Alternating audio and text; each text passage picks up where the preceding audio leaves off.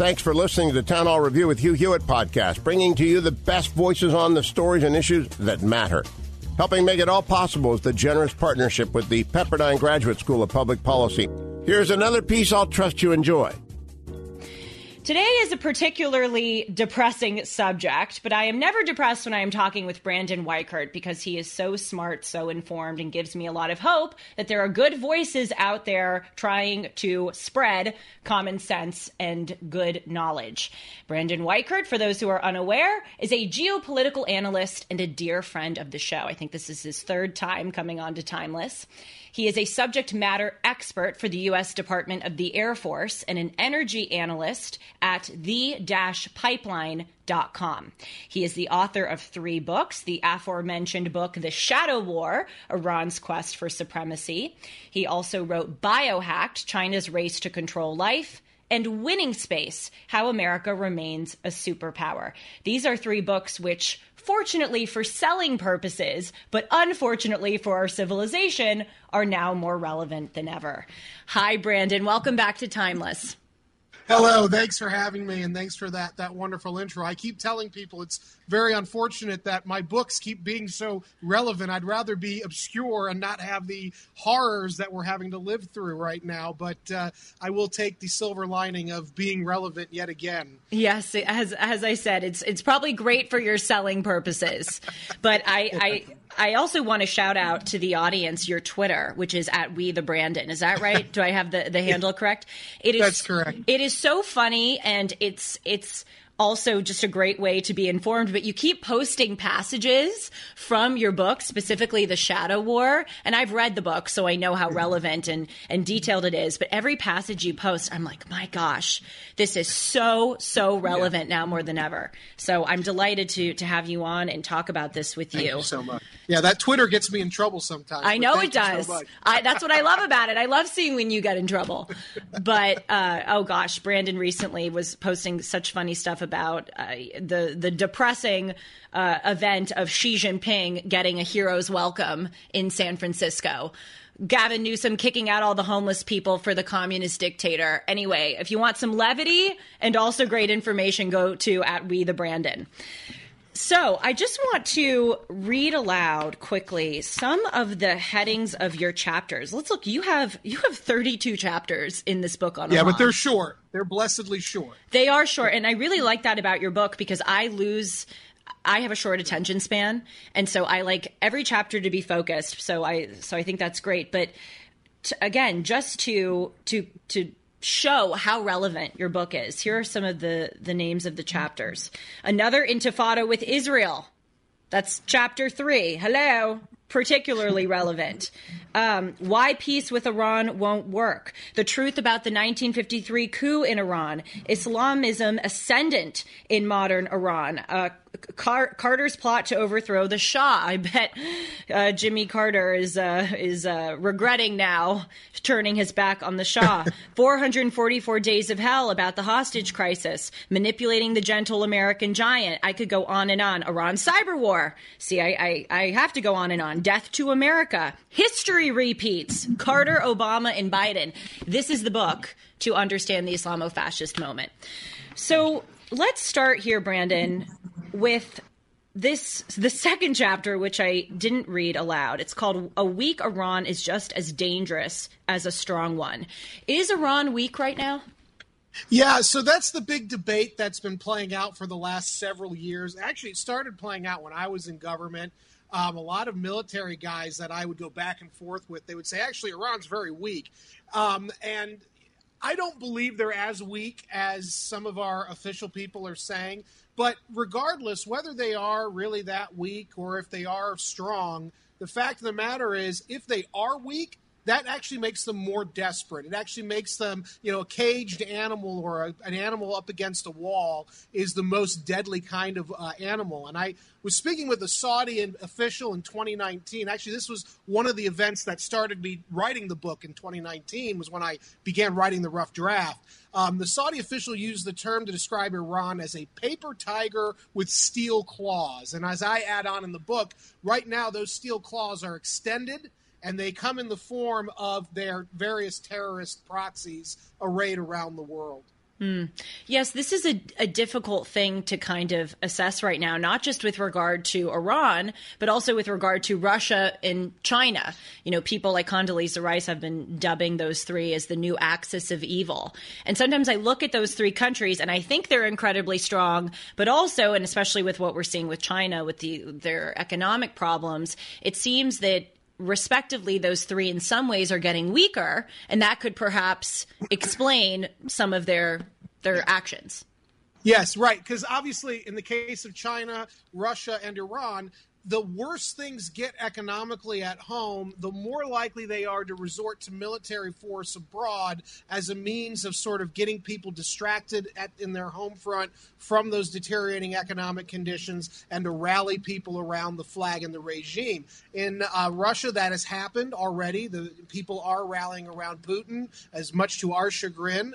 In China, it's happening to some degree. China, of course, has a lot more maneuvering room as the second largest economy in GDP terms. And in Iran, we've already seen they've been weathering these protests since 2020. Every year it seems like we're told Iran's going to fall, and yet that regime clings on, and that's because the use of force is so prolific in that regime, and they're backed up by China and Russia, as well as North Korea and even NATO member Turkey. So they're not going away on their own. It's going to require some coordination on the part of the U.S. and its allies in the region to contain Iran and squeeze it, as was happening under the Trump administration. Of course, that was done away with the day that Joe Biden took office. I'd also like to add, in addition to those actors which you say are propping up Iran, we, the United States, seem to be, perhaps inadvertently, although that may be a kind way to say it, propping up Iran with a recent transference of $10 billion more to the regime. I swear to God, when I saw that in the newspaper, I for a minute, I thought it was a joke. I thought it was an error. I couldn't believe that all of that was happening. So before we get to that, and we will be talking about that $10 billion, what it means, how, is it transferred? Is it unfrozen? Is it distributed? Let's just first take a pause and assess what is the political situation right now in Iran, and why are they such a formidable threat that you decided to write a book about? Well, the political situation in Iran is very tenuous for the regime. Every few years now, they've had to contend with increasing numbers of internal resistance to their regime. It got really bad, and I document this in that second chapter. It got really bad during COVID. So you had the added problem of COVID spreading and the government there not being able to do anything about it. And then you had all the already existing economic problems kind of congealing to begin what have been multi-year-long protests. The problem is the protests are diffuse.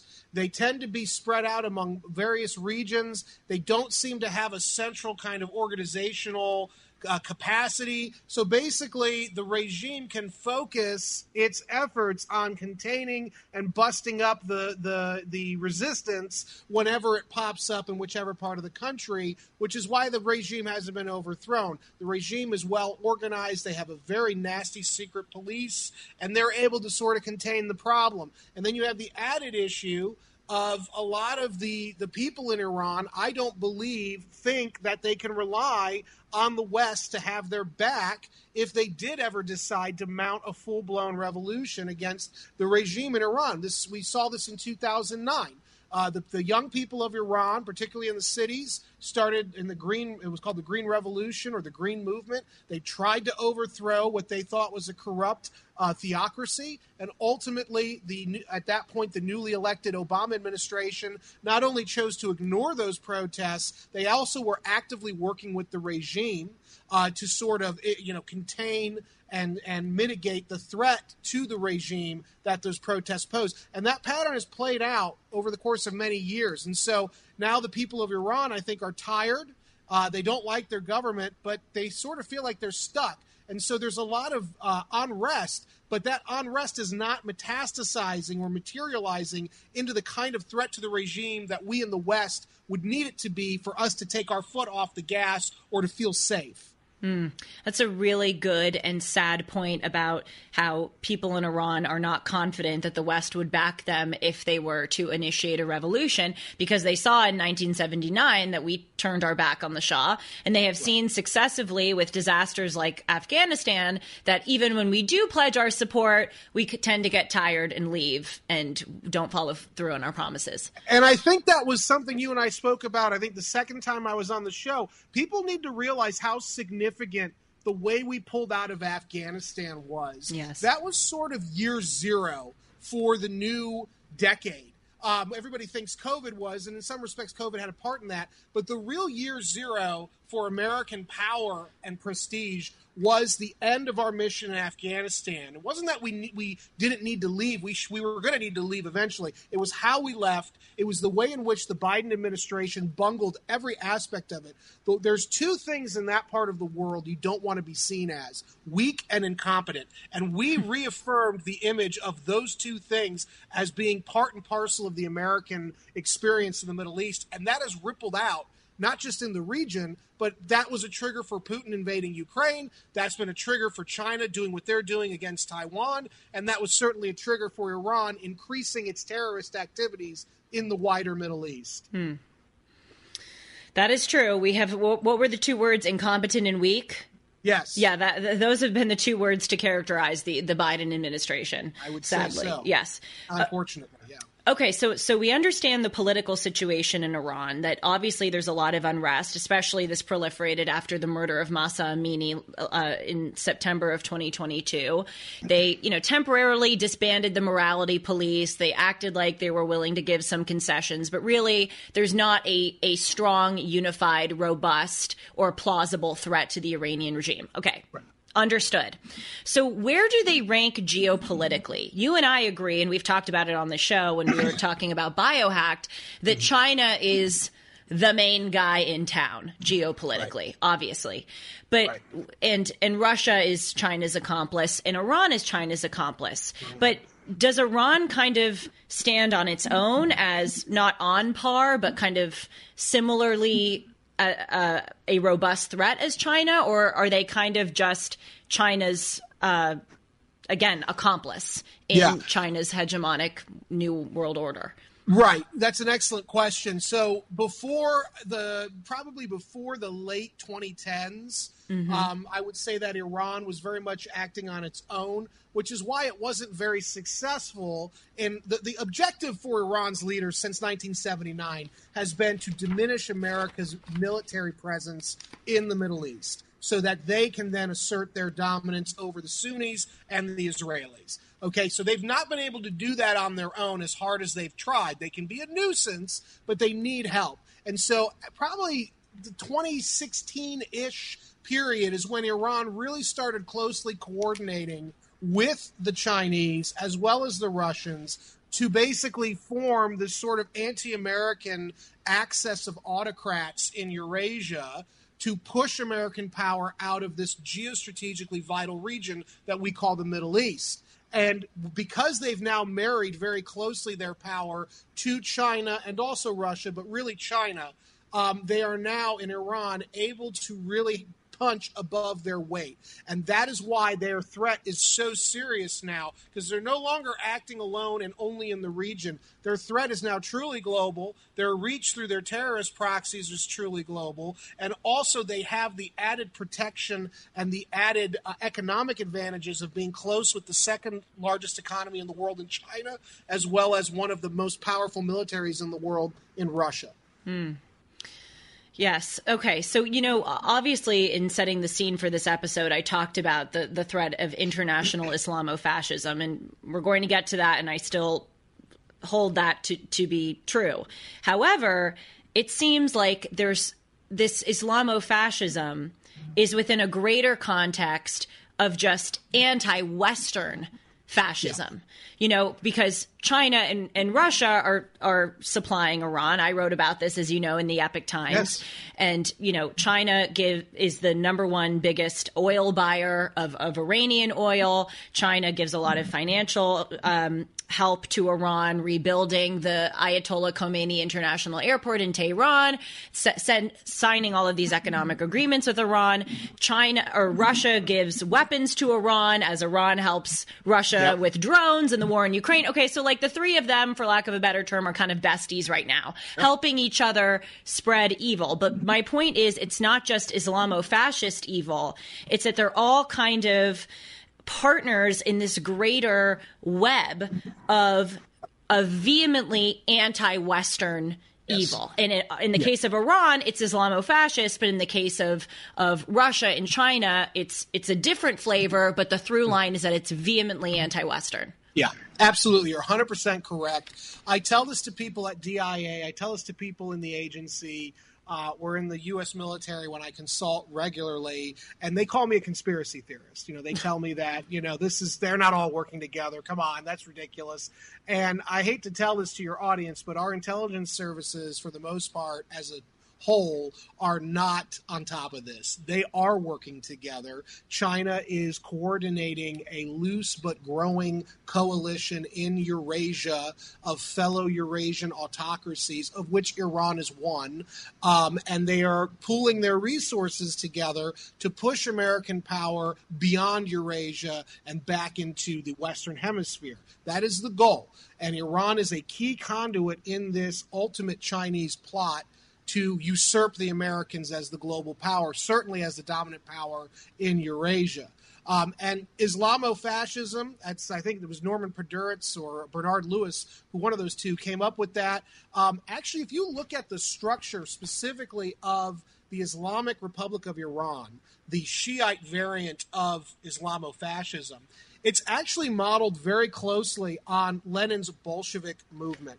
And in my opinion, Iran operates a lot like the early proto-Soviet Union did. Instead of trying to spread the red revolution, though, they want to spread the green revolution of Shia Islamism. And there's a lot of similarities between Islamism as a movement, as a political ideology, and the ideologies that dominate China as well as Russia.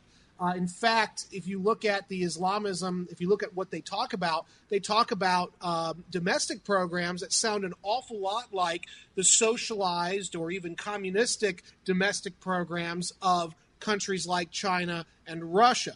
And so there is a natural sort of understanding, not to mention the fact that historically, China and Russia, going back hundreds of years, have had very close relations, historically speaking. And the Russians, of course, going back to the Cold War, even before the Cold War with the Tsar, have had many interactions with the old Persian Empire under the Shah, and then, of course, the current group, the communist group in the Soviet Union, and then now today with Putin. And when I say the Shah, I mean the Shah's father, because, of course, the Shah, who was pro-American, hated the Soviets, but his father in the 1910s and 20s was actually somewhat friendly with the early Soviet Union. Interesting. As you were speaking, I had this thought that, right now, obviously, China, Russia, and Iran are unified, as I say very inarticulately. They're besties in their trying to support one another in their global crusade of anti-Western evil. But if we examine those three, Russia, to me, doesn't seem to be as globally oriented as Iran and China are. Obviously, Putin invaded Ukraine, and some can say, well, what do you mean? That is very, globally oriented. But really what Putin, to me, and the evidence indicates, is that he's trying to reclaim what he views as, quote unquote, lost Russian territory and just kind of reestablish the glory that they perceived that they had under the Soviet Union. So yes, in some ways that's global, but it's really pretty Russia based. China certainly wants to assert its global hegemonic order.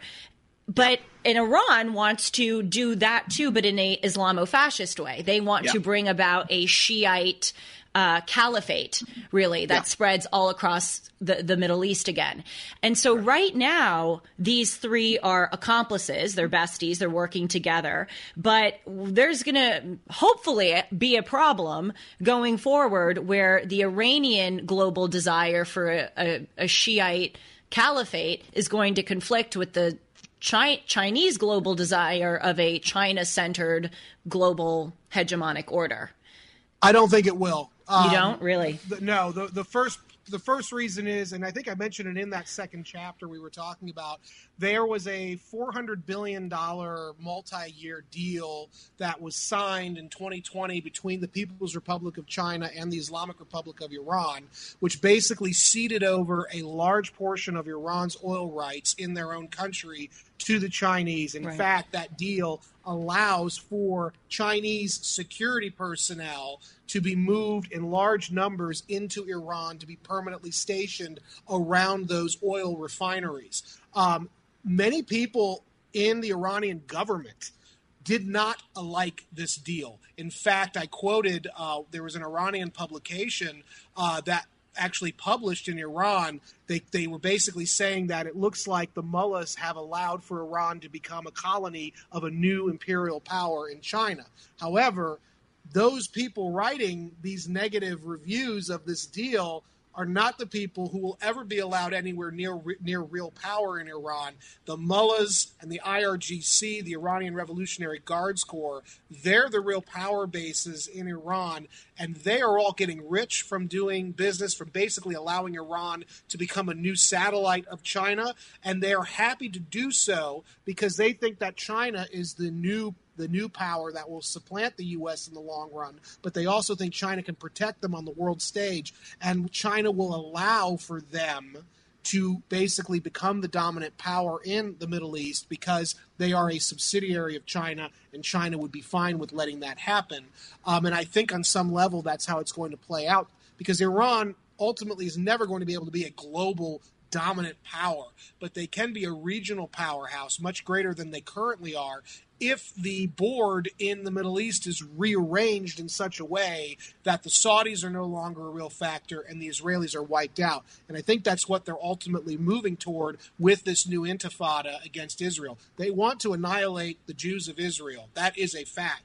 And they want to do that because they view not only it in religious terms, but they also view it in geopolitical terms. Israel, in their mind, is an extension of the U.S. You roll back the Israelis, you roll back America's power projection into that region.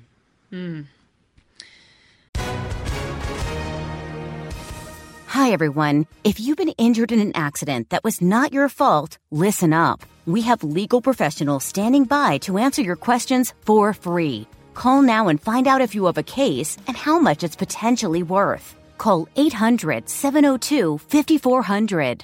I'm here with spokesman John Wolf. So, John, tell everyone listening who should call right now. Well, Maria, first off, thank you for having me here. It's always nice to answer the listeners' questions. Now, as far as who should call in, anyone who's been injured in an accident and think you deserve compensation, give us a call right now. 800-702-5400. You'll find out if you have a case and how much it's potentially worth. Thanks, John. You heard it, folks. Take advantage of this opportunity and call now. 800-702-5400. Advertisement sponsored by Legal Help Center. May not be available in all states. It's a brilliant analysis. I think you're totally right that China has these various kind of cat's paws. Like, yes. You know, there's Russia, and they're supporting wreaking havoc in that part of the world. There's Iran, and you're totally right that Iran, basically, I mean, almost every country at this point, I know this sounds dramatic, is kind of a satellite state of China. Including increasingly our own. Oh, I was about to say, including our own. And particularly California. I mean, it's basically a special administrative region of China. Don't even get me started. It's sickening. But okay, so China is, you know, supporting Putin wreaking havoc in that part of the world, supporting Iran and wreaking havoc in the Middle East. You know, they don't need to invade the United States or do anything more because they've got, you know, our leaders bought off. They've got fentanyl pouring through the border. They've got the spy base on Cuba. They've got the farmland. So I think this is a really important point for people to understand. And I know that the kind of focus on this episode, or at least I intended the focus of this episode to be on Islamofascism, but that's kind of one of the many hot threats that China is stoking around the world. And again, the through line is that China is the top dog, China's pulling the strings, and it's vehemently anti-Western. There's a quote from the Game of Thrones books and the show: chaos is a ladder. And for the people at the bottom of the ladder, chaos can actually, if you know how to manipulate it, can actually allow for somebody on the bottom to climb their way to the top. And that is precisely the insurgent mindset. That is also the specific mindset of the regime in China. They want to create as much chaos globally that it disturbs the order, that it stretches America to its breaking point, which it is, and then that allows for them to basically flip the script, flip the situation, and allow for them to come out on top without really ever firing a shot. And that's exactly what's playing out right now. You know what is so eerily brilliant about China in their strategy is that they are doing something that I don't think I've ever seen another world power do to the same extent. And that is they assert and make possible their global hegemonic order by making, quote unquote, friends with their enemies. Right. And they have seen how terribly the Vietnam War went for the United States. They saw how terribly the 1979 invasion of Afghanistan went for the Soviets. They saw how terribly the invasions of Iraq and Afghanistan again went for us. And so they look at that and they go, invading countries to try to get control of them sometimes works, but a lot of the times doesn't. Right. Why don't we act like we're friends with these people, come in, say, hey, we're going to give you a railroad. We're going to industrialize your airport. We're going to buy your oil. We're going to set up Confucius Institutes. We're going to, set up these biolabs. And then before you even realize it, your friends actually have you by the throat and they control you.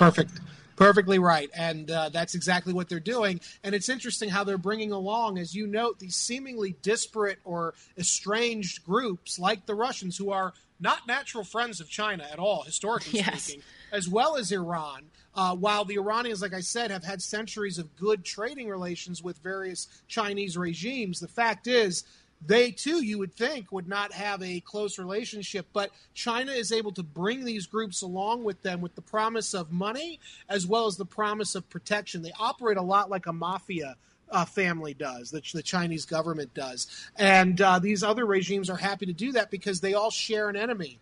It's sort of like the Injustice League in the old comics, the DC comics.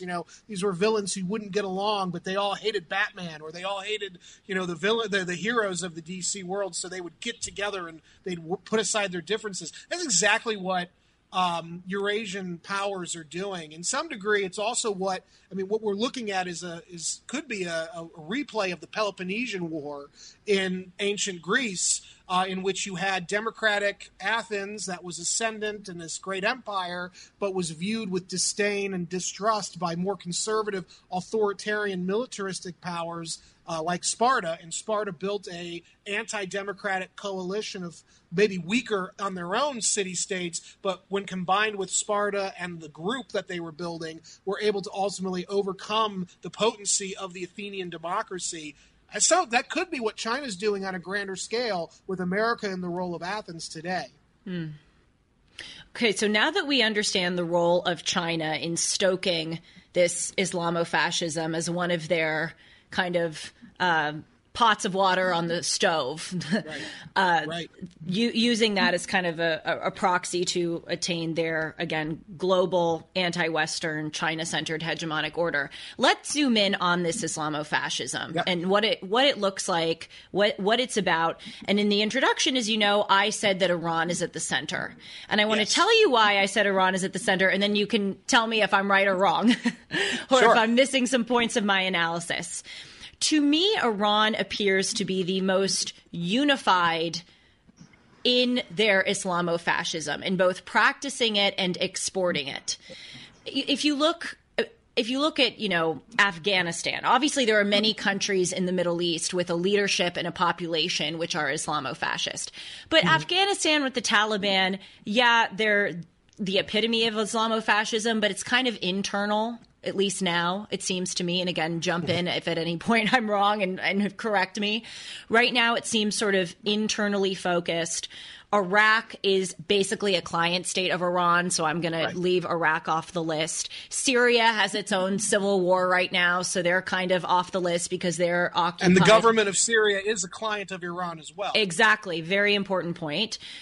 Jordan is kind of lukewarm. Egypt is kind of lukewarm. We've got Turkey, which we can discuss, which has a very incensed, as I wrote in The American Mind, Sunni Muslim population, which is vehemently anti-Israel and sort of glorifying and wanting to partake in this Islamofascism. But Erdogan right now is kind of playing both sides of both the West and the non-West. So looking at all of these different countries in which there are elements of this radical Islam, very potent elements indeed, Iran, again, seems to be the most unified and the most globally oriented in looking and exporting and really bringing about that Islamofascism. Is that fair? I think you're completely correct. And I think the reason for that is in the Sunni Arab world, we have a lot of governments like Saudi Arabia's government presently who are at least they lean toward America. They may not be pro-American, but they lean toward America. Now, their populations may be Islamist or friendly to the Islamist movement, but the governments there try to do what they can to police that element, whereas in Iran, we actually kicked out the Shah, and I'm using that term right because a lot of people don't realize Jimmy Carter's hand in helping to overthrow the Shah in 1979. We pushed out somebody who may have been autocratic, may have been a human rights abuser, but he was pro-American, and he was modernizing his country in a way that would have eventually allowed for some incipient form of democracy to arise. But Carter killed that experiment by overthrowing the Shah, encouraging the Grand Ayatollah,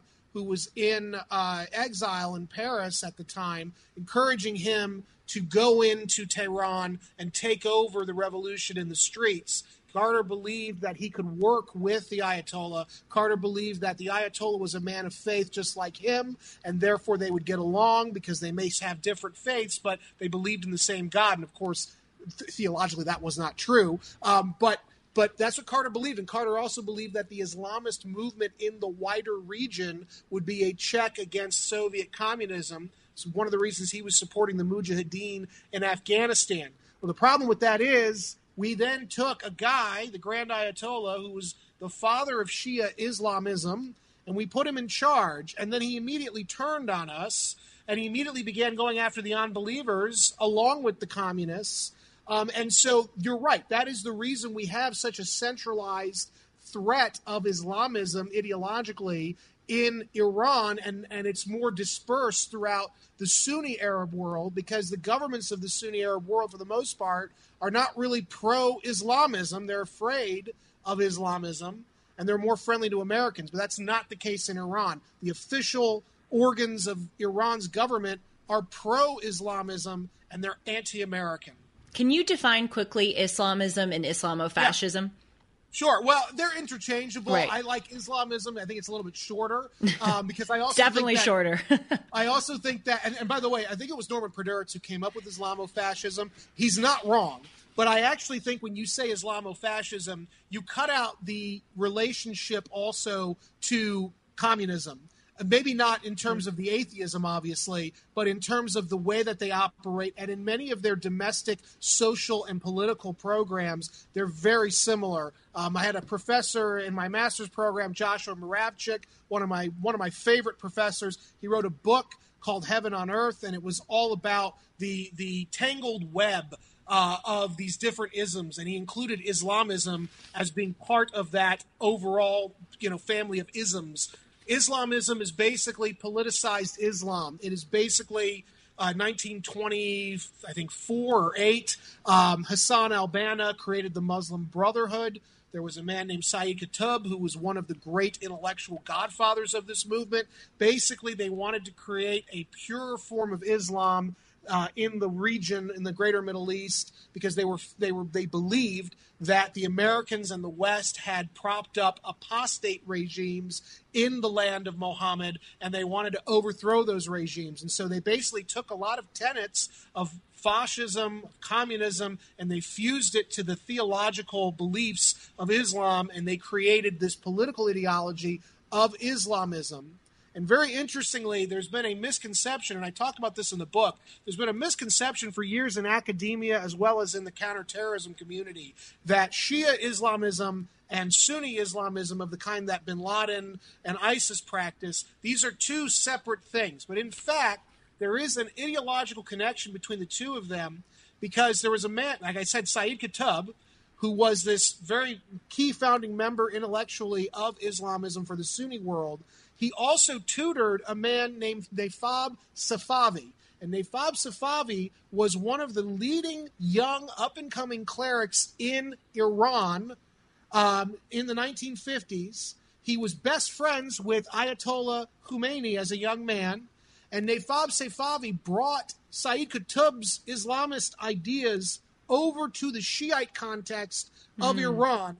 And then he imbued those beliefs into his best friend, Khomeini, who was a moderate in his youth. But when the Shah had Nafab Safavi hanged for insurrectionist activities, that set Khomeini off and set Khomeini on the path of embracing Islamism for the Shiite world. But they are connected in ways that many experts refuse to acknowledge. Well, clearly they are connected, because Iran, which is a Shiite fundamentalist state, has no problem supporting Hezbollah and Hamas, which are Sunni, Well, Hezbollah is Shiite as well, but Hamas, you're correct, as well as Fatah. Don't forget about Fatah. You're right. Oh, I didn't realize. I thought that Hezbollah was Sunni. Thank you for... No, they're Lebanese Shiite. Thank you for clarifying. Yeah. So yes, clearly there's a connection. I mean, I often wonder, is there going to be a certain point at which Iran or other Shiite groups are going to not want to work with Sunni groups? But honestly, as long as they have such a shared goal of undermining the West and specifically eradicating Israel, that it seems like they can transcend their sectarian differences in the name of this greater goal. Well, and that's the key. And that's why I bring up the Nafab Safavi connection, because that was a key sort of transference of ideas from the Sunni world to the Shiite world. And it's very dominant in Iran. And I would argue that they're going to continue working together. They have a shared, vision of knocking the Americans and the West out of their backyard and reestablishing the caliphate, which has not existed since the Ottoman Empire collapsed in 1923. And I think it should also be noted that the Iranians have no compunction about working along with Hamas and Fatah, so long as Hamas and Fatah swear fealty to taking orders from the Iranians, which they have so far. And there's another added aspect here. I was on another podcast about 2 weeks ago with the former CIA head of the bin Laden unit. And I said to him, in my opinion, bin Laden actually won the global war on terror from a strategic point of view. And he agreed with me. And what I mean by that is bin Laden's vision, the whole reason he did 9/11 was to show the rest of the Muslim world, regardless of whether they were Shiite or Sunni, that the Americans could bleed and that you could basically push the gentle giant out of the region and reestablish not just a Sunni caliphate, but a pan-Islamic caliphate. Now, there was a division in Al-Qaeda up in Iraq, because Al-Qaeda in Iraq was going around killing Shiites first and then Americans second. But they were fixated on killing Shiites to start a civil war in Iraq. Bin Laden did not like that, because bin Laden wanted a unified caliphate. And so bin Laden's agents, this is not well known, one of his couriers surreptitiously fed the location of al-Zarqawi, who was the head of al-Qaeda in Iraq, to General McChrystal's unit that was hunting Zarqawi. And in 2006, we killed Zarqawi. But we didn't realize that our military was being used to settle an internal al-Qaeda dispute. We were being used by bin Laden himself through proxies, because bin Laden was worried that Zarqawi was going to divide the Islamist community along sectarian lines, and he very badly wanted a united front. And you are seeing that today play out after his death, wherein now you've had Iran very much become the mothership of this Islamist revolution for the wider region. They're a Shiite organization, and yet Sunni Muslim Islamists are listening and paying attention to what the Shiites of Iran are doing. And that's very, very important to understand. Yes, this unity that has metastasized over the past few decades is among the most troubling things, because we should be dividing our enemies. Absolutely. You know, and one of the catastrophes of our invasion of Afghanistan was that the Taliban was actually, from my understanding, and again, thank God I have a geopolitical analyst in front of me to correct me if I'm wrong, but from my understanding, there were people in the Taliban who were actually quite upset at al-Qaeda because they didn't know that al-Qaeda was going to commit, the terrorist attack on 9/11. And they were like, wait a minute, we've been providing you safe harbor in the mountains, and you should have made us aware of this, because now we're about to have an American invasion. Right. And by invading Afghanistan, one of the things that we did is, instead of exploiting that division and that animosity between the Taliban and al-Qaeda, we drove them closer together. Right. Well, that was a failure of George W. Bush and the neoconservatives who were running the Bush administration. Ultimately, in fact, I know CIA. I talked to a CIA agent who at the time was one of our point people on the ground in Afghanistan, and he tells the story quite openly about how mid-level leaders of Taliban were literally walking up to him saying, we're with the Taliban, we want to negotiate. He would relay that to his superiors in Washington, and the Bush administration had a zero-tolerance policy, and they would say, no negotiation. And what that did was that hardened Taliban resistance, and that actually brought the Taliban together in an anti-American stance at a time, though, when we really could have been dividing even to the Taliban against itself. And this is because we fundamentally have never taken the time not only to understand our enemies, but to understand the regions in which we are committing vast amounts of blood and treasure to. We think that, we're so star-spangled awesome, we'll just show up and the enemies will wither away. And unfortunately, these enemies have had, in many cases, hundreds of years of various insurgencies that they've waged and their grandparents have waged, and that was passed down the line. And so ultimately the Taliban used to say the Americans have all the watches, but we have all the time. And in August 2021, they proved that true. And my fear is that a similar mentality dominates the wider Islamist movement. And I think that with Joe Biden in charge, that's being proven, that we may have all the watches in America, but it's the Islamists who have all the time. And I'd like to add one more thing. My friend Lee Smith wrote a great and disturbing article in Tablet magazine about a few weeks ago, in which he asserted that those U.S. aircraft carriers that were deployed to the Eastern Mediterranean were not being used to deter Iran from seeking greater aggression against Israel in the wake of the October 7th Hamas attacks on Israel, but they were actually being deployed to stop Israel from going full bore against Hamas because of how wedded to this insane Iran deal that the Biden administration is. And I think if you've looked at the news in the last few days and how Netanyahu has stayed his hand much more than he'd like to because of American pressure, I think Lee Smith is being proven correct, unfortunately.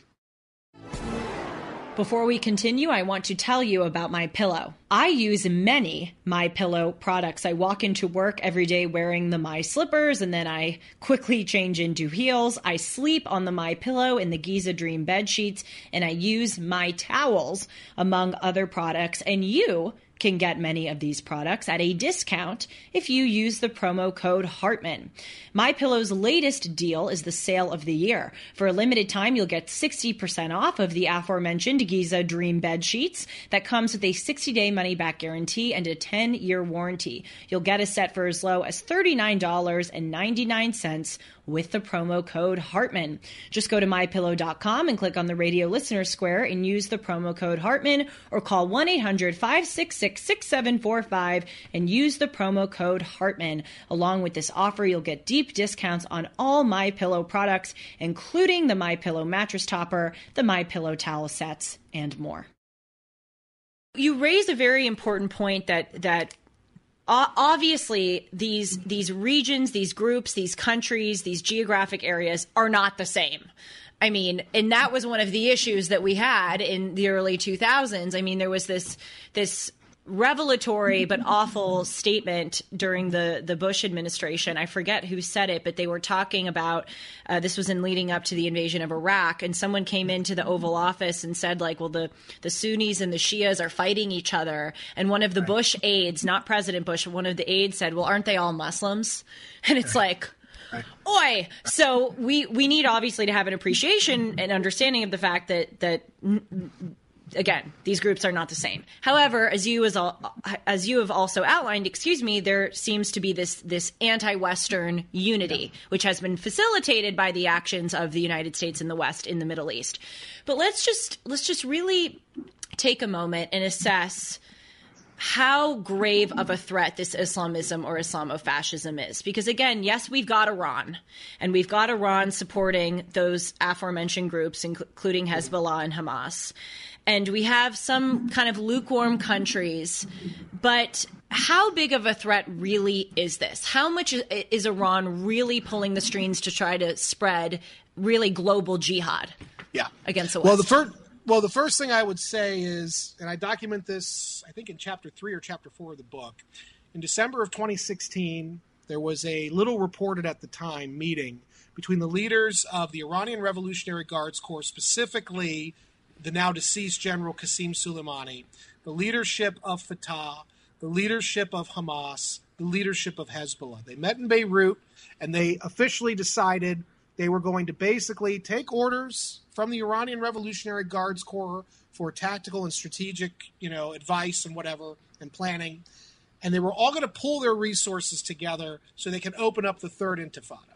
So there's one of your examples of these groups enmeshing and coalescing together under the leadership, however nominal, of the Iranians. Then there's the larger issue of what Iran is trying to achieve. So Iran, through their terrorist proxies, and the term that I love is that they're the mothership of terrorism, of global terrorism, through Hezbollah in particular, which is really an extension of the Iranian Revolutionary Guards Corps. They're not just based in Lebanon. This organization has an international footprint. They have warehouses all over places like Germany, England. They've got a huge and growing footprint in South America, in Mexico. They have basically a global network of black market supply chains in which they move not just people illegally, but they move a lot of different equipment and things that will help them in waging a protracted global terrorist struggle. Specifically, I was reporting this when I was writing at American Greatness. I reported it also at 1945.com. Beginning last November at this time, it was reported by Israeli intelligence that a shipment of uranium emanated from Iran was heading to their proxies, the Houthis in Yemen, and it was intercepted by none other than Al-Qaeda. And they lost tracking of that shipment. So what that means is that Al-Qaeda intercepted and now has uranium from Iran. A month after that, in December of last year, Heathrow Airport authorities in London reported that they intercepted, quote, kilos of uranium coming from Iran, being shipped along these black market supply chains, going through Pakistan, Oman, and ultimately ending up in Heathrow. And they were intercepted only because a detector detected the uranium. And they basically said it was going to persons unidentified, probably Hezbollah agents, in England to do God knows what with. Now, let's just extrapolate. Those are just two instances. You can rest assured, given the global ambitions of Iran's jihadist revolution, you can rest assured that not only are they moving Hezbollah all throughout the world, including especially through our broken southwestern border, to plant themselves in America, But they're also probably shipping kilos of uranium that are going undetected around the world up through our southwestern border. Now, why do I think they're doing that? I think they're planning to build dirty bombs in situ, in the actual targeted cities. That way they can't be intercepted as easily, shipping a whole dirty bomb. And I think that the trigger point is going to be whenever Iran decides to order Hezbollah to open up a second front against Israel, and the United States is going to have to get more involved militarily. And once that happens, dirty bombs are going to start popping off in the West, probably in American cities. And that is an example of the global unconventional power that Iran wields after 40-plus years of building up these terrorist proxies globally. What do we do about this? Obviously, that is the $1 million question, and it is impossible to answer. But let's start with Israel, because, and again, I'm probably going to have you on the show again pretty soon to continue this, because we need a lot of time to get into it. But one of my hesitations when Israel was preparing the ground invasion of Gaza was that I feared that it was playing right into what Iran would want them to do. Absolutely. And that is not to say that I don't support Israel retaliating, right. Israel holding the Hamas terrorists to account. That is obvious. I want all of those blankety blanks dead and tortured and then dead.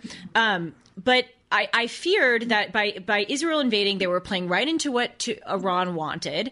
They were not going to successfully eliminate Hamas, because even if they got rid of every single terrorist in Hamas is not just going to disappear. There are going to be more people that come up. And then now there's this, refugee crisis, and there are these graphic images of Israel with Western weapons using them against Sunni Muslims, and it's created this whole blank show. Okay. Right. So let's start with Israel before we kind of mushroom out to this greater question of what do we do about this Islamism and this Islamofascism. What do you think Israel should have done / what do you think Israel's plan should be going forward with regard to Gaza and keeping Hamas and other terrorist organizations at bay? Yeah.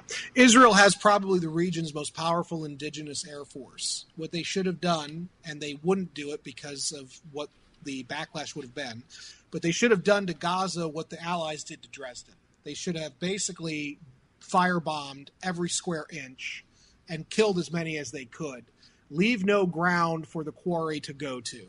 And basically, that would have forced the people in Gaza to leave. Because that's the problem here.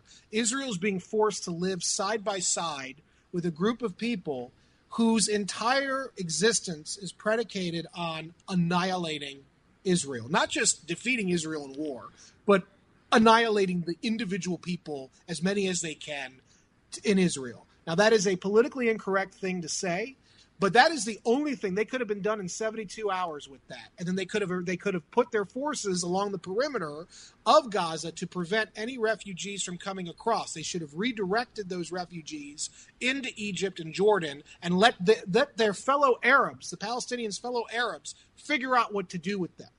But they didn't do that because they knew the Americans wouldn't have their back because Joe Biden he's a Quisling. But that's what they should have done. And because they didn't do that, you're absolutely right. They're playing into the hands of the Iranians. October 7th happened 3 weeks, almost to the day, from when Netanyahu proudly stood up in the UN and held up a map, and it was entitled something to the effect of the New Middle East. Yes, the New Middle East. That map was showing how Israel and Saudi Arabia, in spite of Biden, were finally coming together in the security alliance that the Trump administration would have concluded in their first year of a second term. But the problem was, the moment he telegraphed that was happening, this Hamas attack occurred.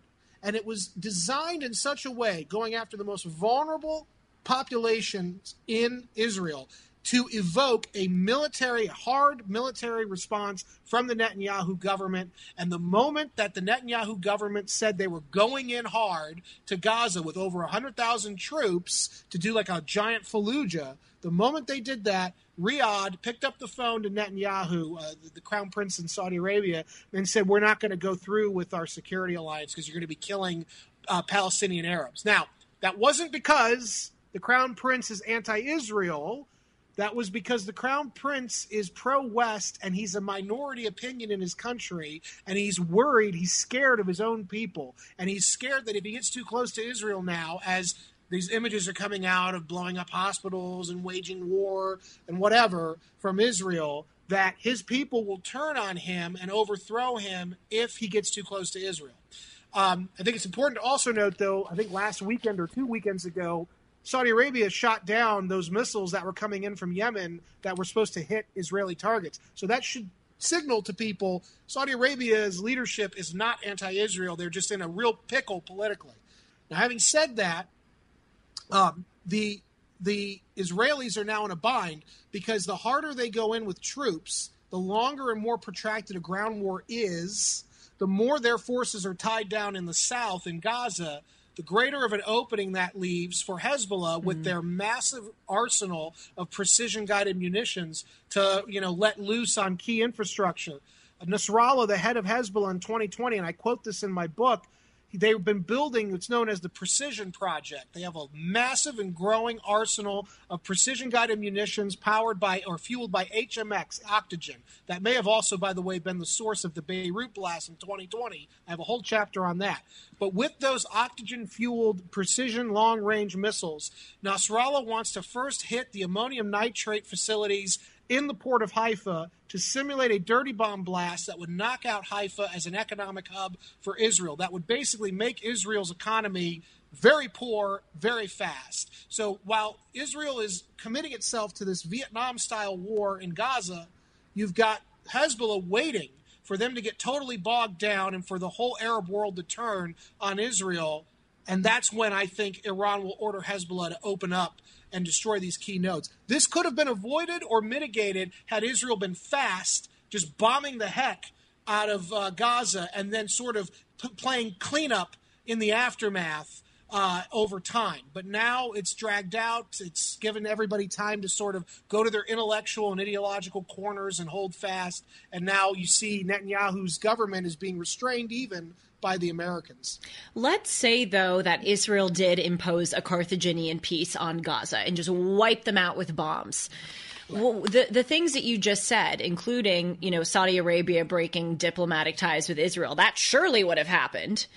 And I think if they had and obviously I was hesitant to have them do the ground invasion of Gaza, but I'm also hesitant to say that they should have just totally wiped out Gaza, because then I think, and obviously I want to hear your thoughts, that Iran would have retaliated with a nuclear weapon.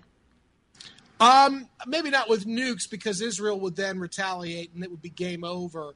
I understand what you're saying, but think about it.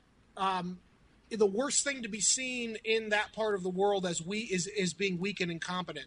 If the Israelis had just razed Gaza in 72 hours, they would have probably suffered a diplomatic breakdown. They would have probably suffered through, violence, but it would have been short-lived, I think, because the rest of the region would have been scared.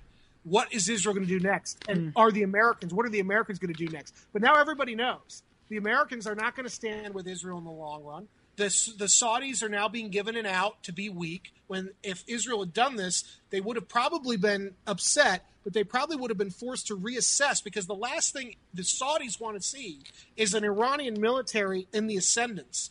And so they would have eventually moved in quickly to stop Iran from completing their dastardly plans for dominating the region. But now it's a slow bleed. And I think it was Lieutenant Colonel Ralph Peters who wrote about war. He said, you're going to pay a bill. Do you want to pay the butcher's bill up front, or do you want to pay it on the back end with compounding interest? In the West, we tend to want to pay it on the back end with compounding interest. And what that means is we have diminished returns as a result. In war, it's not pretty. So war is brutal, war is hell, as Sherman said. We should have let the Israelis and encouraged them to just go full bore fast in the beginning and use their strengths, which was air power, and then to mitigate from thereafter. But now this slow bleed, look, we've seen what insurgencies do. Counterinsurgencies don't work. We can't do it in the West very well. And my fear is that Israel is now being forced to make the same mistakes on a smaller scale that the United States made in Iraq and Afghanistan. It's going to have similarly devastating results. A few final questions before our part 2, hopefully. Absolutely. What is going on with this $10 billion? What happened? Why are we giving, or indirectly or directly, more money to Iran? And then what does this mean? Well, it's because of this obsession on the part of Democratic Party presidents with empowering Islamists and wanting to be seen as a, quote, fair broker, an honest broker in the Middle East.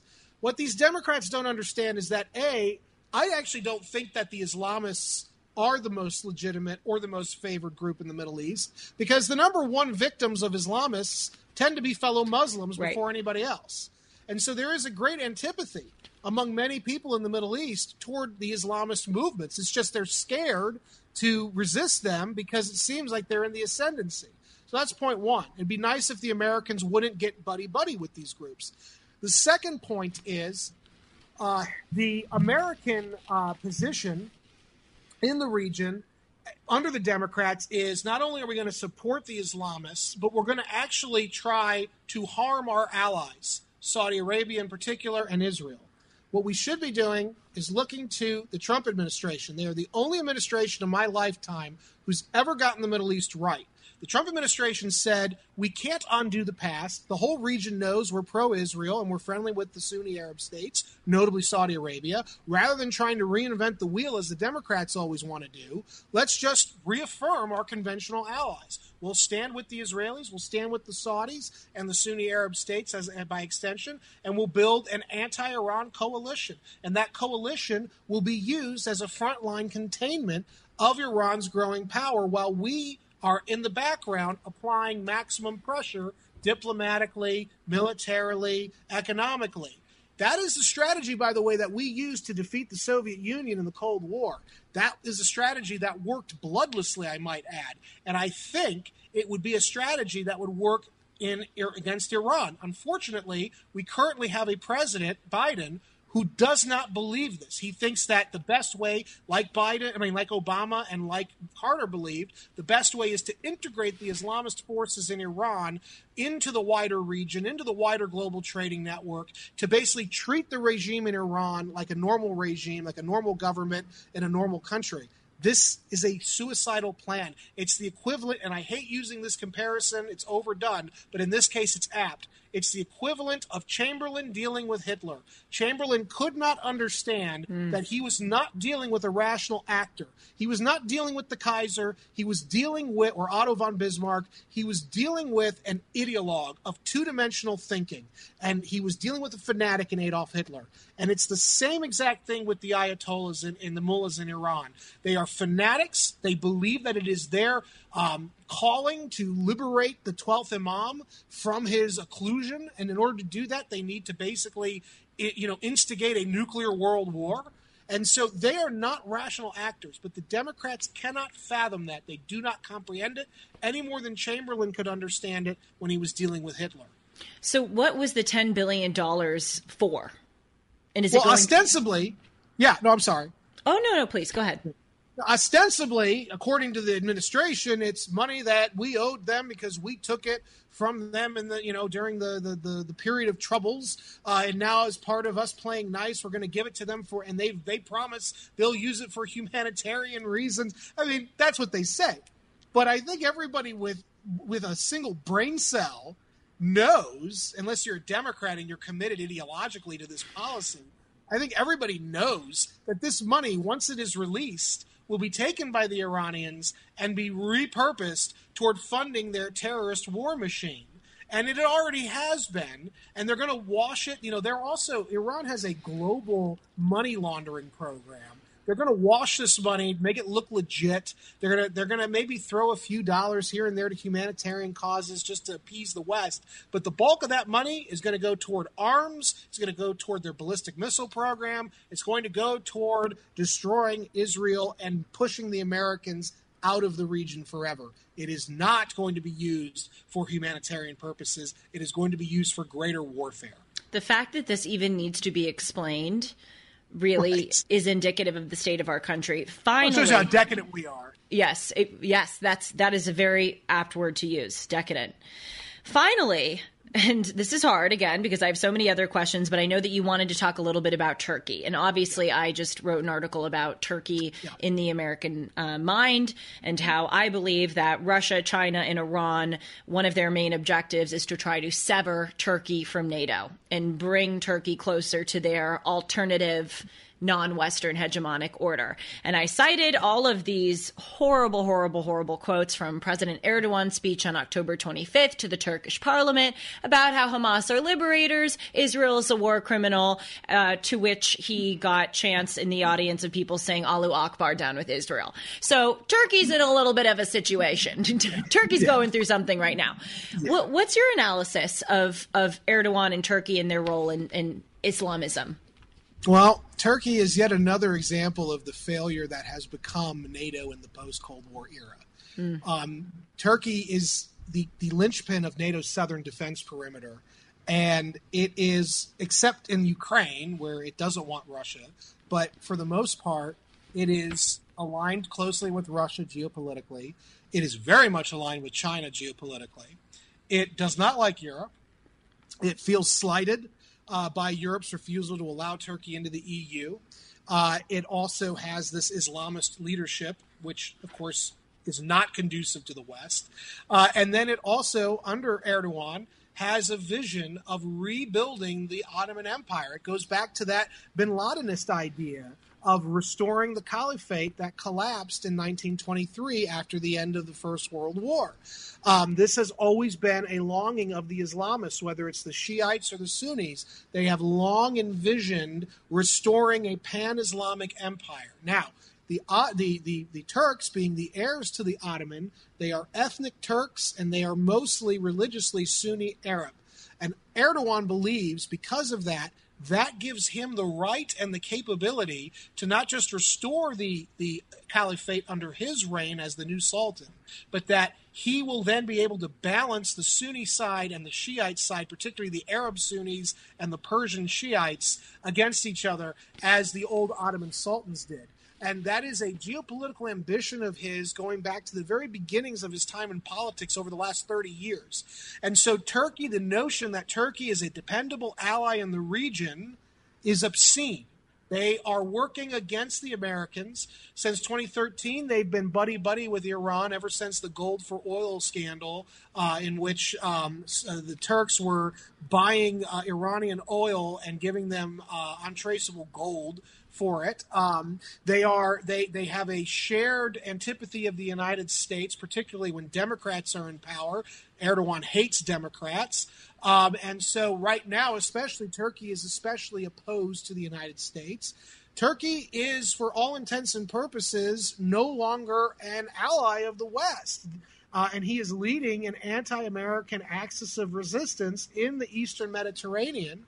And in fact, a couple weeks ago, after the October 7th attacks, Erdogan became so vicious toward Israel, the Israelis cut diplomatic ties with Ankara because of the fact that Turkey was obviously a threat. And Turkey has already said that if the war expands, if Israel's war against Hamas expands, they will deploy military units in support of the Islamists. Furthermore, when we deployed those aircraft carriers, Gerald R. Ford in particular, Turkey, with it has a modern navy. Turkey deployed its navy along with the Northern Cypriot Navy. They deployed them inside the Gerald Ford's area of responsibility in the Eastern Med, and they began conducting live-fire exercises, which could have accidentally hit U.S. naval forces operating precariously close to the Turks. And I was always wondering at that point, who would be in violation of Article 5, because NATO would then get involved. And so Turkey is the problem from hell, and under Erdogan, they're going to continue to be, and they're going to grow as a problem the more that this Islamist issue becomes a key factor in the wider Middle East, of which the Turks want to dominate exclusively. A lot of reason for optimism, huh? Well, as Mao always said, it's always darkest before it's completely black. Oh, God. Oy vey. Well, you know, as my dear friend, co-host, and boss, perhaps. I don't know what Dennis Prager, other mentor. Yes, you could throw in there other labels. As Dennis Prager said, there are more forces for evil right now than for good. Yes. Well, that's because of the leadership in America. Totally. And in addition, an election can change that. I mean, we didn't have these problems under Trump. So that's how close. Amen. But will people realize it, though? That is the thing. I mean, it couldn't be more obvious. You were talking about anyone with a brain cell could be able to. I mean, I said unless you're a Democrat. Right. I know you did say that. I caught it. But the rapidity with which things have deteriorated, not just internationally, but domestically. I mean, will people get it? We'll see. I hope so, but the way the Biden administration manipulates economic data, social media. The media carries water, for the Democrats. I mean, it's going to look. It's the election. I think, and I said this to you before we started. The election is going to boil down to a handful of swing states. It's going to probably boil down even to 100,000 voters in those swing states. That's who's going to determine this thing. And so, my hope is that there's enough real people out there who may not like Trump and may think he's unstable and he's the Mad King, but we'd rather have the Mad King than Sleepy Joe, who's letting the world slip through his fingers. At least that's what I'm hoping for, because it looks like Trump will be the nominee. And so the key things will be who is his Veep, and, can he overcome some of this negative perceptions of him among independent and moderate voters? But I think that he can, because things are so bleak. No matter what the government says, people feel it. I mean, people feel that we're in a recession. Things are more expensive than they've ever been. Things are not getting better. So Americans vote with their wallets, I think. And I think that could be the thing that helps us get to prosperity and peace 2 years after 2024 if Trump is elected. We also have the problem of if there's going to be an honest election and honest procedures. So, again, so much optimism. So many reasons. I still cling on to hope, though. I know you do. And thank you so much for coming onto the show. Thank you for your very important work, and congratulations on your third baby girl. Brandon has 3 girls. My gosh. And you're still coming on doing this with a smile. Your dark circles aren't too bad. I look forward to chatting with you again, Brandon, and of course, seeing you on Twitter. Thank you. Yep, thank you. Thanks for listening to the Town Hall Review. Our program is coming today in partnership with the Pepperdine Graduate School of Public Policy. It's America's most unique graduate leadership programs offered on Pepperdine's breathtaking campus in Malibu, California. Learn more at publicpolicy.pepperdine.edu. If you're enjoying the podcast, please tell a friend to go to Town Hall Review and sign up as well today.